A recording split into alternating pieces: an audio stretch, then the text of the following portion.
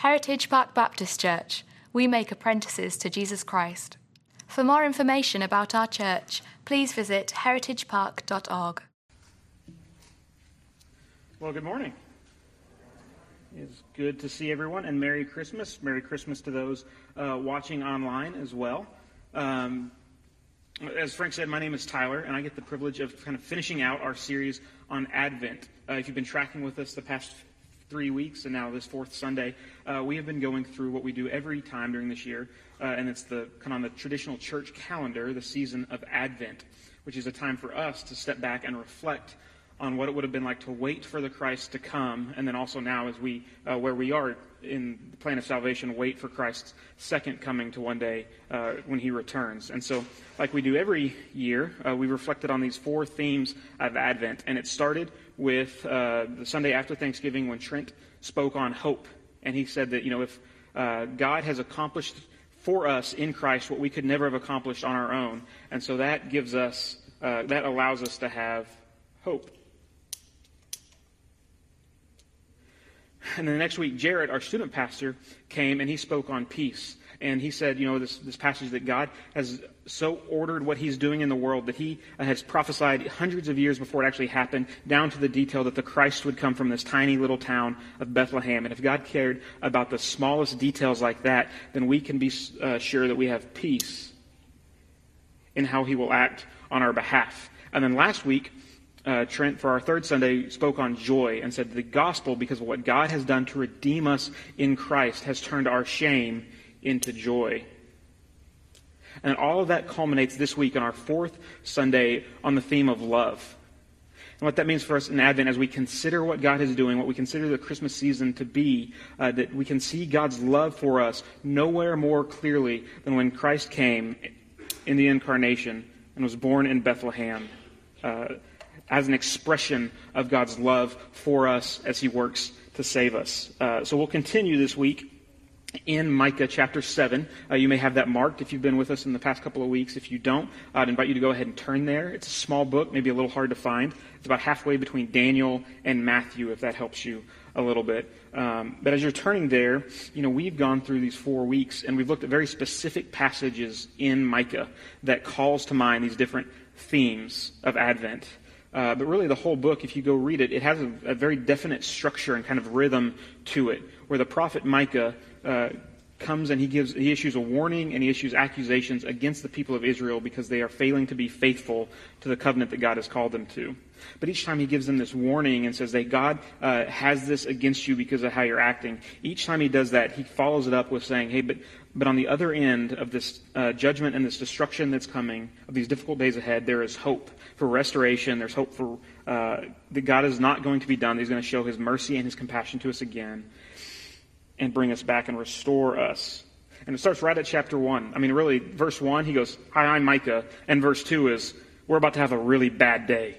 He just starts going and just launches into, even before he says why God is angry with him, he says God is coming in judgment against us. And then in chapter 2, he actually gets to why God is angry. And he says, we were called back when God gave his covenant to us at Sinai in the books of the law, Genesis, especially Exodus and Leviticus, we were called to be different. We were called to live differently and worship differently.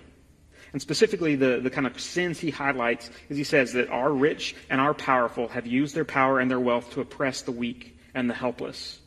And not only that, not only have the strong oppressed the weak, which is against the covenant, the prophets of God that were supposed to call the people to repent, supposed to call them to live the way that God had laid out for them to live, these prophets had sold out, and they were more than happy to issue you a word of blessing or a word of the protection of God if you would just give them a little kickback. If you would pay them, they would pronounce God's blessing on your life. And so Micah is looking around at society and saying, God is not going to let this stand. God is going to act in judgment over us. But again, on the backside of this, that's not the final word. There is hope for restoration on the backside. And this plays out 3 times. There's judgment, there's accusations, there's warnings, there's judgment, but then there's hope. There's judgment and then hope. Judgment and then hope. And then here at the end of chapter 7, Micah kind of steps back. We're going to look at 18 through 20. And he's just kind of finished his last pronunciation of hope and restoration. And these 3 verses almost feel like he steps back and looks at this whole pattern and considers, man, we have blown it so many times. We've been so unfaithful to what God has called us to do. why would God continue to act this way? Why would he continue to show us this mercy? And he asks in amazement almost, what kind of God is it that would do such a thing? So let's read the word of the Lord, Micah chapter 7, verses 18 through 20. He says, "Who is a God like you, pardoning iniquity and passing over transgression for the remnant of his inheritance? He does not retain his anger forever because he delights in steadfast love. He will again have compassion on us. He will tread our iniquities underfoot. You will cast all our sins into the depths of the sea. You will show faithfulness to Jacob and steadfast love to Abraham, as you have sworn to our fathers from the days of old." And so as Micah kind of closes out his prophecy, as he closes out what he's telling the people of Israel, what God has given him to say, he sees the fact that despite all their unfaithfulness, despite the second chances and the people that God has sent them to repent, to tell them to repent, and they've continued to rebel, despite their unworthiness of God to show them his favor, God still promises to once again set aside their transgression and show mercy to this wayward people. And this spurs in him to ask this rhetorical question that this passage starts off with, which says, "Who is a God like you?" And of course, the answer to this is no one. There is no God that acts in such a way. There's no God that puts so much grace, so much compassion, so much mercy to a people that continue to go their own way. And why would he do this? Why can Micah know that God is going to act in such a way when it's beyond all expectation? Well, there's two reasons that Micah kind of grounds his hope in this passage. He grounds it in the character of God, and he grounds it in the promises of God. First, let's look at the character of God.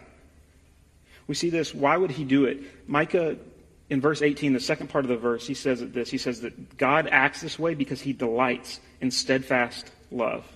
What does that mean, that God delights in steadfast love? Well, Micah here is referencing another passage of Scripture, Exodus 34, verses 6 and 7. And there, God is speaking to Moses. He's revealing himself to Moses, and God discloses his own character to Moses. He says, "This is who I am. This is what I am like." He says there, you read, the Lord, a God merciful and gracious, slow to anger and abounding in steadfast love and faithfulness." He continues in verse 7. He says, "Keeping steadfast love for thousands, forgiving iniquity and transgression and sin, but who will by no means clear the guilty, visiting the iniquity of the fathers on the children and the children's children to the third and fourth generations." This is a passage that Old Testament authors come back to time and time again when they're speaking of the character of God, because it's when God tells us who he is. He uses his own words to describe his character and his nature. And in it, he uses this word, this steadfast love, twice. He says he keeps steadfast love for thousands, and he abounds in steadfast love. And so what, again, does that mean? And one thing I think that's important to note is I think our English translations are really, really good. And so we can read them and know that these are very great references to what the Scriptures meant in their original language. But there are still challenges that come with any kind of translation. If you've ever studied a foreign language in school or just for self-enrichment, or maybe you were traveling and so you learned something, you know this. You'll go and you'll find a word in that language you're trying to translate, and you go, I don't know, there's not a one-to-one correspondence in English. And so you're like, how do I render this thought? Because there's not something that just means the exact same thing. Sometimes what you see people do is they just bring over the original word into the English language, right? So if you've ever been in a situation where you had that thought, you're like, I've been in this exact position before. What do we call that? Déjà vu. Look, you all speak French. Congratulations. Another word, I don't know if anyone would know this one, you probably heard it, but there's a word that we've borrowed from German that if you find yourself taking pleasure in the misery and misfortune of another, it's Schadenfreude. Sounds very German, doesn't it? We don't have a word for that in English, so if we have that to describe that emotion, we just use the German word sometimes. And that's here a word that there's no specific English word that means the same thing that this Hebrew word does. The Hebrew word is kesed. And so you'll find in English translations, if you read, we read the ESV, you may have an NIV or a RSV or so many others, and a lot of times they'll render it a little bit differently. You see here steadfast love, other places say unfailing love, loyal love, faithful love, even loving kindness. They're trying to convey what the author here and what God said, what does this word mean in the original language? Really, if you go back, it's got connotations of loyalty, it's got connotations of generosity, all wrapped up in this context of deep affection for another that leads to action. It's not just an emotion, but it's an emotion that gives birth to action. One Hebrew scholar said this: Chesed is the kind of love someone demonstrates when they are keeping a promise and when their desire to be loyal to their promise motivates them to go above and beyond more than what you would expect. So I think kind of the mental image that came to mind as I was thinking through this is a couple that's been married for 50 plus years. One of the spouses falls ill and is no longer able to care for themselves. And so that other spouse gives themselves over to the care for their beloved. They spend their time to clean, to bathe, to feed that spouse because that spouse can no longer do it on their own for themselves. And why would they do that? They're doing that out of this love for this person, out of this long relationship, out of the love that they have based on their marriage vows, that I am in this relationship for better or for worse. And that's what this means. This is how I love this person that can no longer care for themselves, is by caring for them and devoting myself to them. This is the type of idea that says God delights in steadfast love. That is the type of love God has for his people. In the New Testament, John, the Apostle John, says it simply in 1 John chapter 4. He says twice, God is love. This is the defining attribute of God's character, that he is love. There has never been a moment that God did not love, that God did not pour forth in love. Even before God acted to redeem us, even before God created the universe, God is love. So let's camp on this idea for just a minute, because I think it's really important for how we relate to God and how we understand the love that God offers to us. One fundamental belief of Christianity is that God is the Trinity. And that's something we don't necessarily talk about a lot, because when we start to, we get a headache and our eye starts twitching, because we have a hard time comprehending exactly what that is. I think it was C.S. Lewis once said that us trying to understand and comprehend what it means that God is triune, that God is the Trinity, is like imagining two stick figures on a piece of paper trying to figure out what it meant to be three-dimensional. He's like, we just wouldn't have the concept for that. And so we kind of maybe can get it, but then we feel like we've got a grasp on it, and then it disappears on us all of a sudden. But the Christian confession simply, what do we mean when we say that God is the Trinity, is that God has always existed as one being, but three distinct persons within that being: the Father, the Son, and the Holy Spirit. And this has been eternity past. This has always been who God is. And that those persons have existed in a perfect relationship with each other. Perfect unity, perfect love, perfect trust. And so what did God do before creating the universe, before anything else existed? God existed in a loving relationship within the Trinity, the Father, the Son, and the Holy Spirit. And that this is important for kind of understanding why God created, because so many other faiths, especially ancient faiths when Christianity and Judaism were going around, argued that God created to fulfill something that he was lacking. God needed people to worship him. God needed people to love him. God needed people to serve him. But Christianity comes into that and says, no, God lacked nothing. God didn't need anything from creation, so why did he create? God creates in the same reason that when we have something that we're passionate about, something that we love, something that we enjoy deeply, our natural inclination is to invite others in because we want others to experience the joy that we found within this thing that we love. And so God's love within Godhead was so perfect that it overflowed to invite creation to enjoy God, to come in and experience this same love. This is why Jesus in John 17, he's praying the high priestly prayer, is what it's known as. This is the prayer that Jesus prays for us that come later and put our faith in Christ. And Jesus prays that we might see his glory that the Father has given him because the Father has loved him before the foundation of the world. And so that's the kind of the theology, but then how does that play itself out? What does that mean? Because good theology should always be something that works its way out in how we relate to God. Well, like I already mentioned, one thing that matters is that God did not lack in himself. And we're not trying to fulfill a need that God has. God has created us to enjoy him and to be in a relationship with him and to experience the joy that comes from that.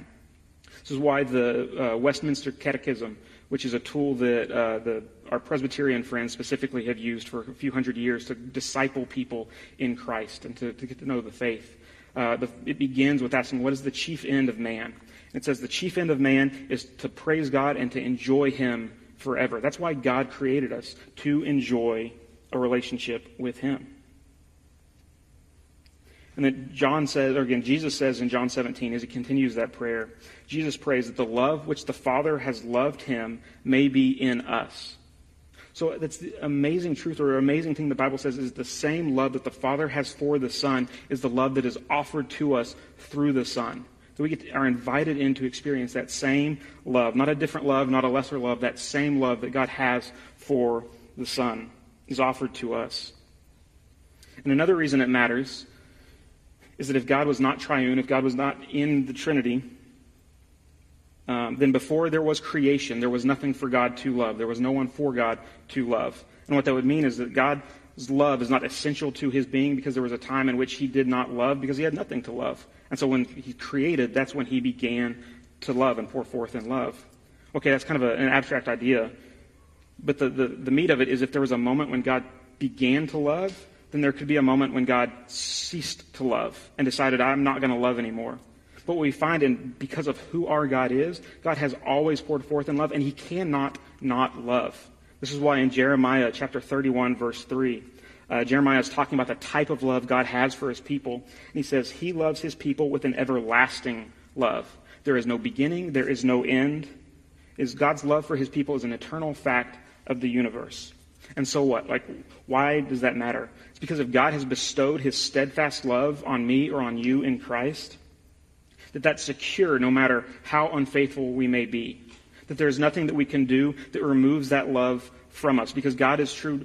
God's love depends not on our own performance, not on our own ability to live up to something, not on our own willingness or our own ability to love God back. God's love for us depends on his own character and his own nature.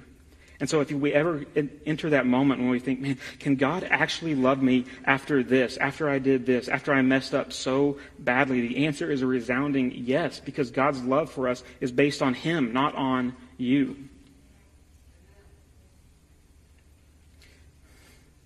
God's love is seen here. It is steadfast. There is nothing that can shake it, nothing that can move it. So then how, kind of shifting gears a little bit, how do we understand, because it's mentioned here, God's anger in light of God's love? It's mentioned here a little bit, and it's mentioned again in that Exodus 34. And oftentimes, I think in kind of our culture that we live in, we see these two things as incompatible. We may hear the argument that if God is really loving, if God is really kind and merciful, then he won't be angry. He won't actually judge because God is love. He can't judge. He can't be angry. That's incompatible. But I think one thing that's important to consider is that even though love and anger don't often coincide in our own mind, they're held as incompatible, that love and anger aren't actually incompatible emotions. Oftentimes, anger is actually the right and good response of love, right? And why is that? That's because we live in a broken world that has wickedness, that has sin, that has evil. And when we see something or someone that we love abused, taken advantage of, when we see wickedness or evil perpetrated against that person, what does that bring up in our heart? It brings up anger. And that's not a bad thing. But our anger is complicated. Our anger is difficult, right? Because we're fallible people. That's why the scripture says that be angry, but do not sin in your anger.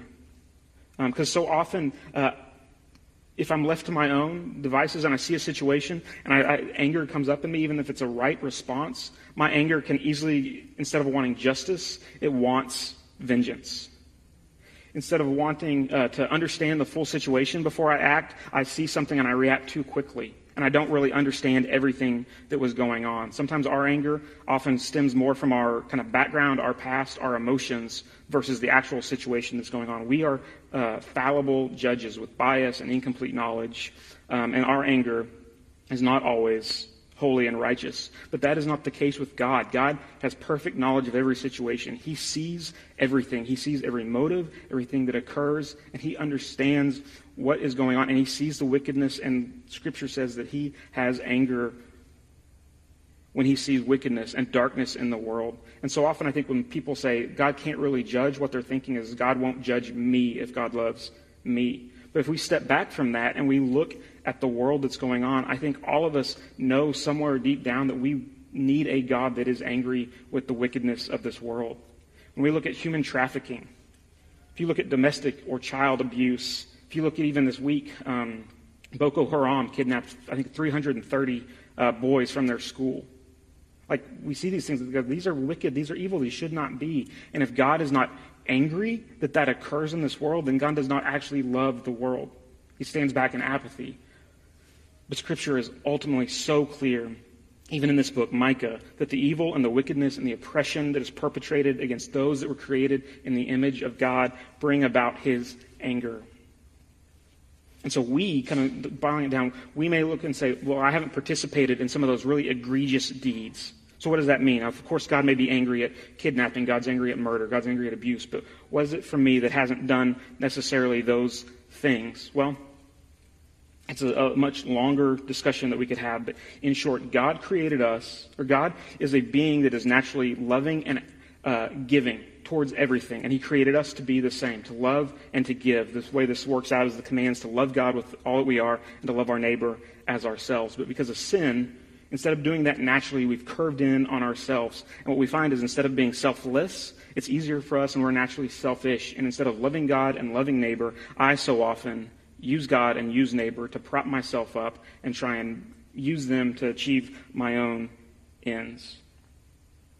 And the biblical story is very clear that God, in his description of himself in Exodus 34, and highlighted in prophets like Micah, that he's not going to declare the innocent guilty. That he's going to see all of the sin, all of the wickedness, all of the evil in the world, and that demands an account. Every single deed does.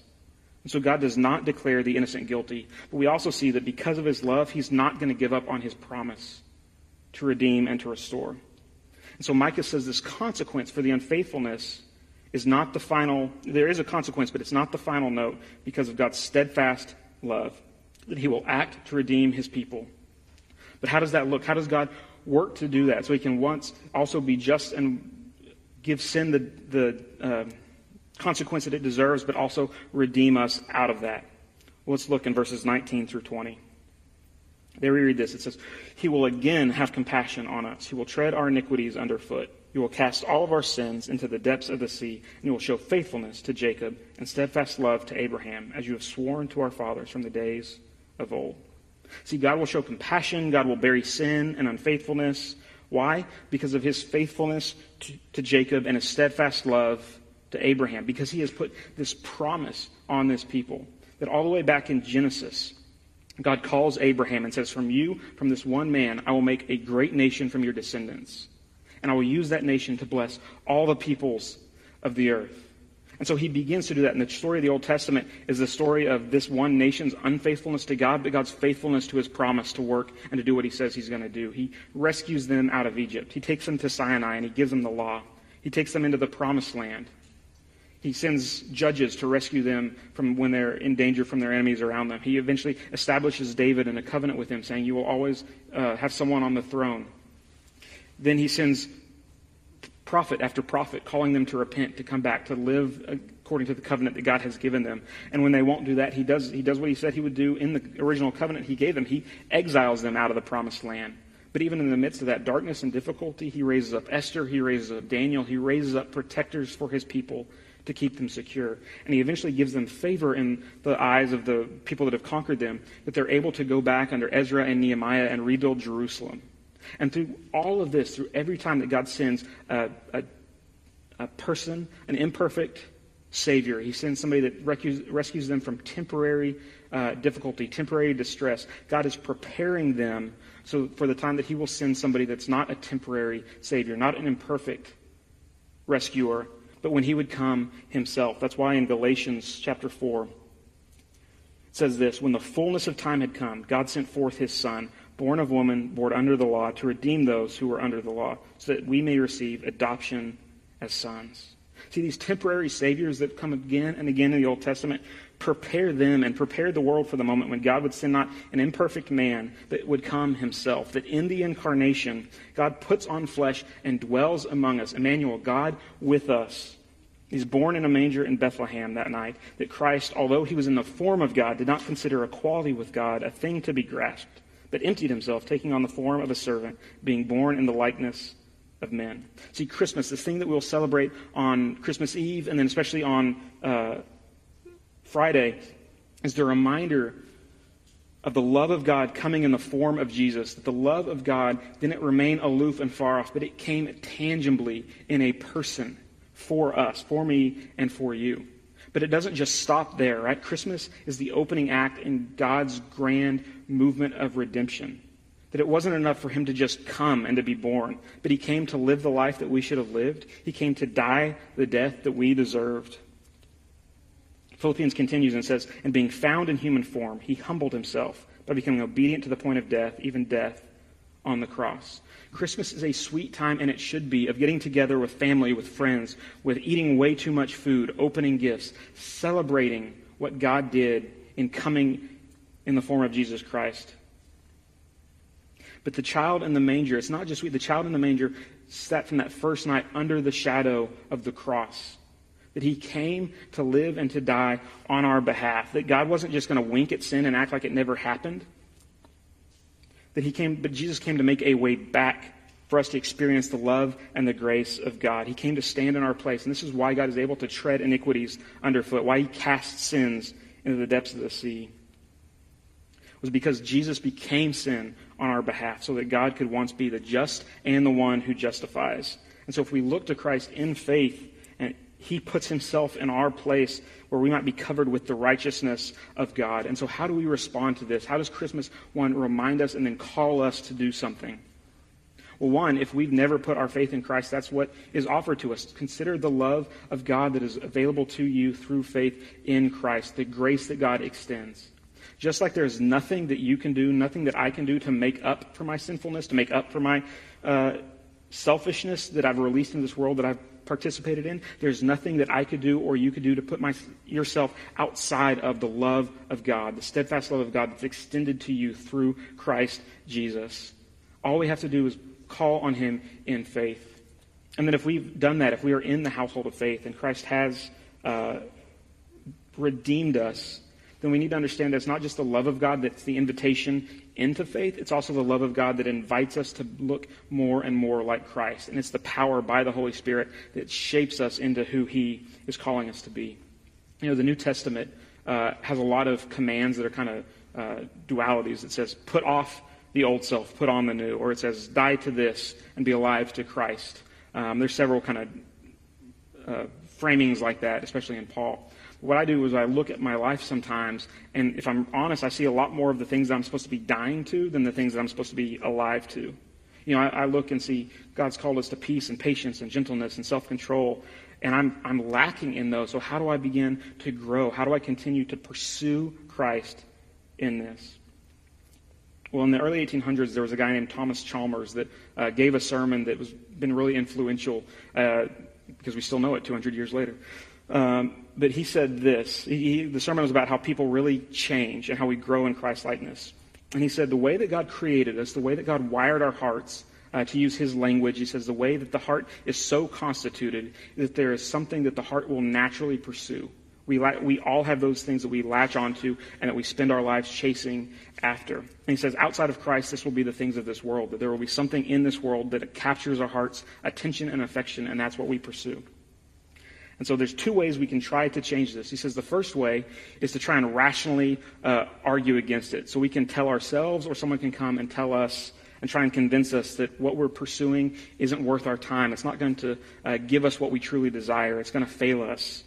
That it's not what we hope it will be. And often I think we find ourselves doing this when we've messed up, when we're in kind of that moment of shame and guilt that we've been in before, and we're thinking, this is how it always works. I don't know why I continue to do this. Next time I want this is not worth my time. This is not, I'm going to do better. I'm going to do something differently. This is the last time I fall into this. But so often, a week, 6 weeks, 6 months later, we find ourselves right back in that place.